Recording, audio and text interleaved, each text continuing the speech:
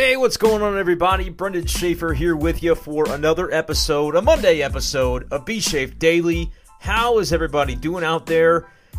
Probably not very good, right? There's no sports, and there's not going to be sports for a very, very long time, is the way things are starting to trend.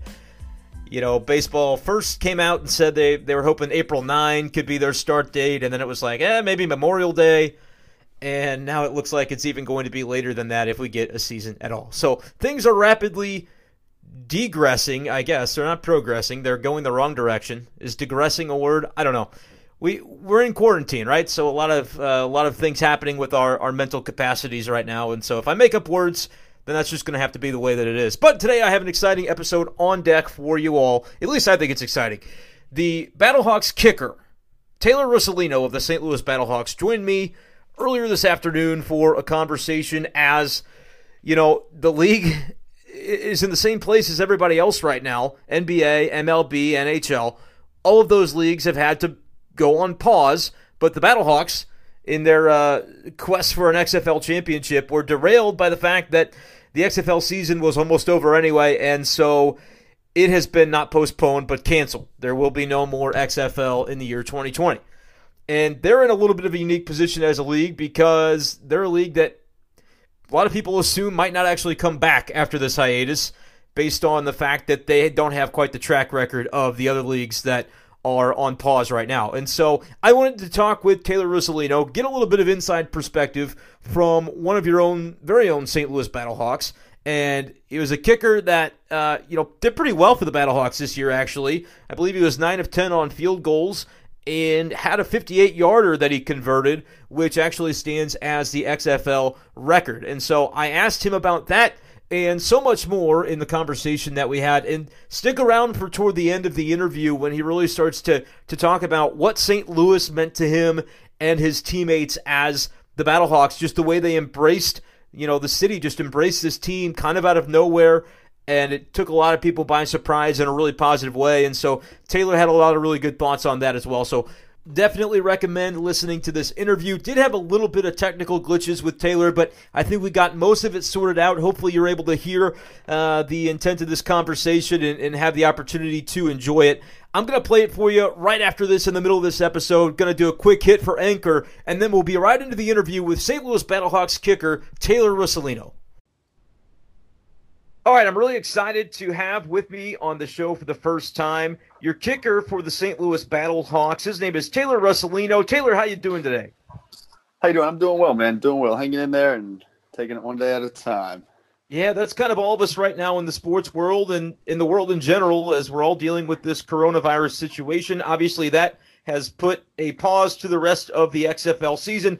We'll get into that in just a minute here, but I wanted to ask you what it was like a few weeks ago. You kicked the record XFL field goal of 58 yards against the New York Guardians. What was that experience like for you, banging that one home? That's a kick I'll never forget. It was, one of the greatest moments of my entire life, especially in my sports life. But it was incredible, having the confidence from my staff to give me the ability to go out there and even attempt such a kick. Was amazing. And, having the guys that I have on my team that, everything from the offensive line to the hold and to the great snap. I mean, all that is really what makes this possible. But, just having that trust in my swing and my ability and then getting that confidence from the staff was really what made a kick like that possible. And then just going out there and executing was something I had confidence in. I was just waiting for that opportunity, and I was ecstatic to see it really come to fruition and see that ball go to the uprights. It was absolutely incredible from my perspective. So it was one I'll never forget. That's for sure. That's fantastic. And, I remember seeing you on Twitter a couple of years ago, sharing your videos. You'd post them to YouTube, and you're out there kicking like 60-yard bombs. What's the difference, though, between doing that on the practice field and being able to get it done like that in a game? I mean, honestly, just reps, through training camp, through mini camp, my coach and staff would test me long range just to kind of see, where the distance was. In training camp, I was hitting from 58 yards. I hit a few from 60. So, I showed them I had the ability, and just to gain that trust in the game atmosphere is incredible. But as far as the difference goes, I mean, from being on the practice field to that, I mean, that's what gave me the confidence of being able to execute a kick like that in a game, is because I've done it so many times in practice. And to me, I mean, my whole thing going into a game is, hey, man, this is just another day of practice. This is another day at, whatever field I train at. This is just another day out there. Same ball, same uprights, same distance. Nothing's changed. Yeah, there's some fans behind me, but the pressure doesn't really get to me much at this point anymore. I kind of go out there, I'm so zoned in and focused, and I just trust it. So to me, it was another day of practice out there. I've done that millions of times, and it was glad to see it happen in a game finally. It was awesome. Yeah, man, that's awesome to hear. And so just out of curiosity, when you're putting together those YouTube videos, obviously trying to attract attention to yourself, allow people to say, hey, this guy's pretty good, we should give him a shot. What's the longest kick you've ever been able to convert when you're putting those videos together? My longest ever has been a 70. And Holy smokes. I've hit it a couple times, and obviously that's wind at my back, and that's hitting my best ball. But I mean, any given day I kick 2 or 3 times a week, and any given day on those sessions, I typically hit from 60, give or take a few. So I mean, the days where I'll go back to 65 or 70 is when it's really, things are working in my favor, and I'm hitting the ball well. But it's crazy when you get back there, those uprights sure look far away. So you just got to keep that same swing and trust it. Yeah. And you converted from a soccer player in your younger days. How did that all come into being when you first started to try to kick a football instead of a soccer ball? Yeah, I mean, the whole objective of putting the ball under the crossbar to now over the crossbar was definitely a transition I had to make. And, it was cool from where I was at that point. I was at a high school that had a great football program, great football coach, great soccer coach, and getting the ability to learn from them was awesome. I mean, at first I didn't even know what the proper steps were. I was just kind of back there, just, hitting the crap out the ball and seeing where it went. And, but I had a great support system, and then I ended up, working with a couple coaches, and then, really started to, to hone in my skills of place kicking. And then, I mean, honestly, I fell in love with it. I mean, I fell in love with going out on the field and just, focusing on my craft and really seeing how consistent I could be, and just taking it one day at a time and seeing where seeing what the future had in store for me. And of course, then you spent a little bit of time in the Canadian Football League before your most recent opportunity in the XFL. Describe for me how that came into being with you signing with the Battlehawks for this season.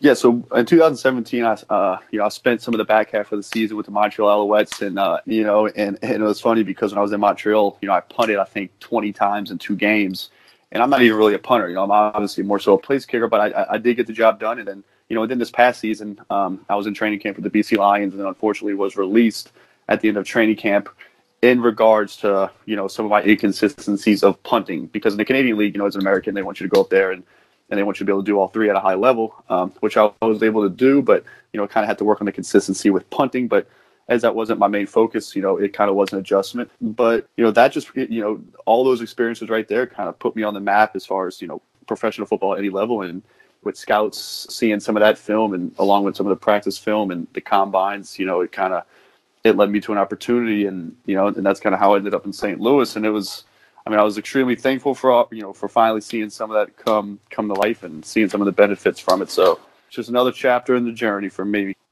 You talk about your desires to make it to the NFL someday.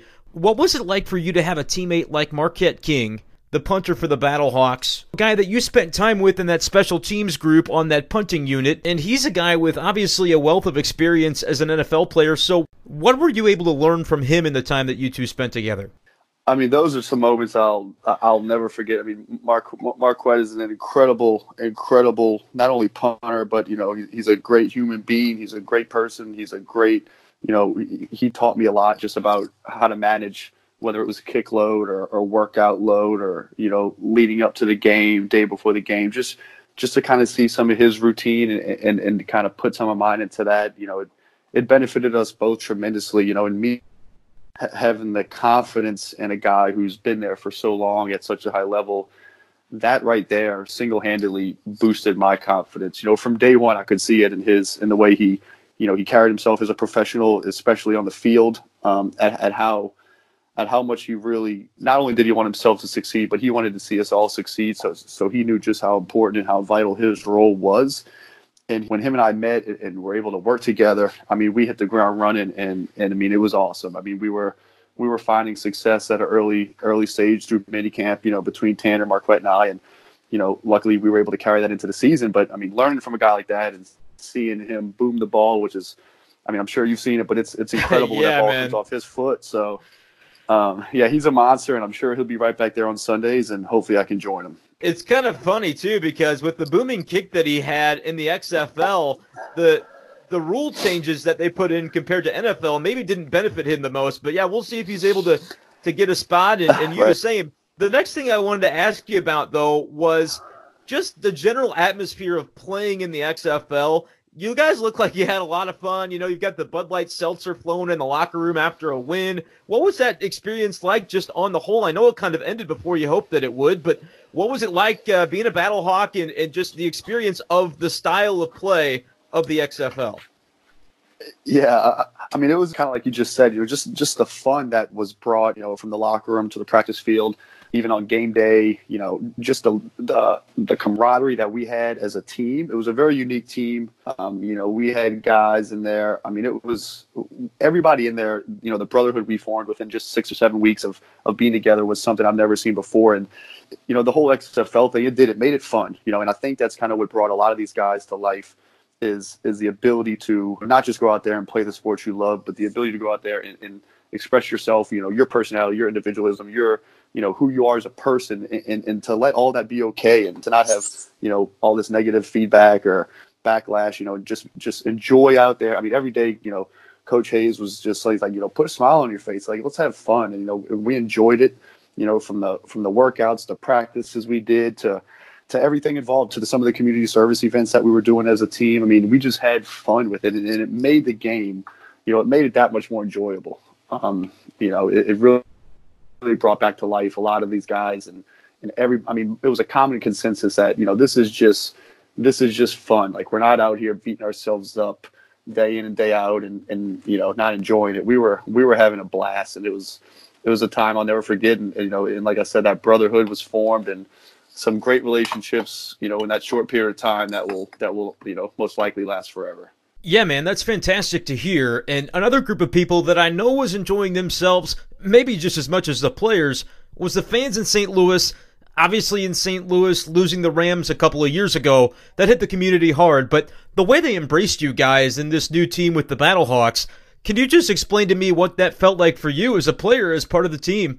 Yeah, I mean, that was absolutely incredible from from the social media love to the going out into the community to one of the most memorable moments that we had as a team was, I'll never forget it, that first home when we were pulling off the interstate right there on the buses, and everybody has their headphones in, we're all kind of sitting in there, but then we exit and we start to see the flags, the tailgate, and everybody was kind of just like, whoa, this is real. Like, this city is for real. This city is ready to embrace us. Just see, I mean, it looked like we were playing in an NFL playoff game, and hundreds of thousands of fans were out there. I mean, I know it probably wasn't that many, but that's just the look of what the fans were giving us was, I mean, the love was unreal. I mean, it was, and again, that's what made it so fun. That's what made it so special for us as a team, and especially for the organization. We wouldn't have been able to, been as successful, without the fans, without the community. So it was absolutely, like, I mean, words can almost not describe how lucky we felt as players and, as an organization, to just feel that love, to feel that, that sense of support, from the city was second to none. And I mean, St. Louis will forever have a piece of my heart. I continuously tell people that. And I mean, I definitely look forward to getting back there one day. I mean, it was fun, man. It was incredible response from the community, and I look forward to seeing what they have in the future. Especially for the XFL and especially for the Battlehawks. Yeah, man, it was a lot of fun to watch, certainly from the outside perspective. And to be honest with you, I wasn't sure at first what the XFL was going to be like, but seeing the way St. Louis embraced it, I've got no doubt that it could continue to last beyond just this first season that it had. Have you heard anything from your team or teammates about what those guys are looking forward to maybe for the next season of the league? I mean, from the brief understanding that I have, once we kind of get through all this pandemic stuff and kind of everything that's going on as far as outside of sports, I mean, from what I'm being told, I mean, they're going to hit the ground running, in regards to looking forward to 2021, having this experience. I know it was only a short sample size of 5 games, but from a league's perspective in an organization, there's probably a lot they can learn from that and, take that into 2021 and build off that. And, it could just be better from an all around standpoint. So I think the future is bright, especially for the league and especially for the, St. Louis organization itself. Hey, I like to hear that. I like to hear that for sure. Well, Taylor, I appreciate your time. I just want to ask before I let you go, kind of how you're planning to gear up here for a potential shot at the NFL. I know that's been your goal all along, and so I'm curious. I guess you're back out in California now, but what's your training going to look like for the upcoming weeks and months? Yeah, I'm right back to the grind. Today I'll be at the gym. I'll be kicking 2 or 3 times a week. I'll be in constant contact with my agent. And I know the whole NFL is kind of in a frenzy right now as far as, working out players, pre-draft analysis and different guys. So we'll see what happens. And, I'll be here and I'll be ready for whenever that call comes. And I'm certainly looking forward to it. Well, Taylor, it's been great talking to you. I really appreciate the time, and I can't wait to see you on Sundays here before you know it. All right, man. Thank you so much. And go Battlehawks. And so there you have it from Taylor Russolino, Battlehawks kicker, the St. Louis franchise of the XFL. Really thank him for taking the time to chat with me. And if there were any technical difficulties that we experienced during there, I tried to edit out some of the glitches that did happen. We recorded the interview on Monday afternoon and had a little bit of trouble getting going with the Wi-Fi and the data for a good connection. But we're able to get it done, and I appreciate Taylor for taking the time. And yeah, it'll be interesting to see where he goes if an NFL team comes calling after his performance in the XFL. He had pretty good numbers. I think he only missed 1 field goal and, of course, banged home the 58-yarder that stands as the XFL record. And so if you want to follow his journey, he's Taylor Russolino on Twitter, at TGRussolino. And I know in the past from following him on Twitter, even back before he was a member of the Battlehawks, does a nice job of putting himself out there and, showcasing his skills with videos and the different things that he does to try to get a look from teams. And I think his work with the XFL, he's going to have some good highlight film to show for his time in St. Louis. And once again, appreciate him for coming on the show. Hope you guys enjoyed it. Looking to potentially line up some future guests and interviews as B-Shaped Daily rolls along here in the absence of actual sporting events. So, with the news that we're getting on Monday, it looks like I put on Twitter on Sunday night, I believe it was, asked if you could lock it in to take baseball games starting again at Memorial Day weekend. Would you take it, or would you take your chances with whatever might come?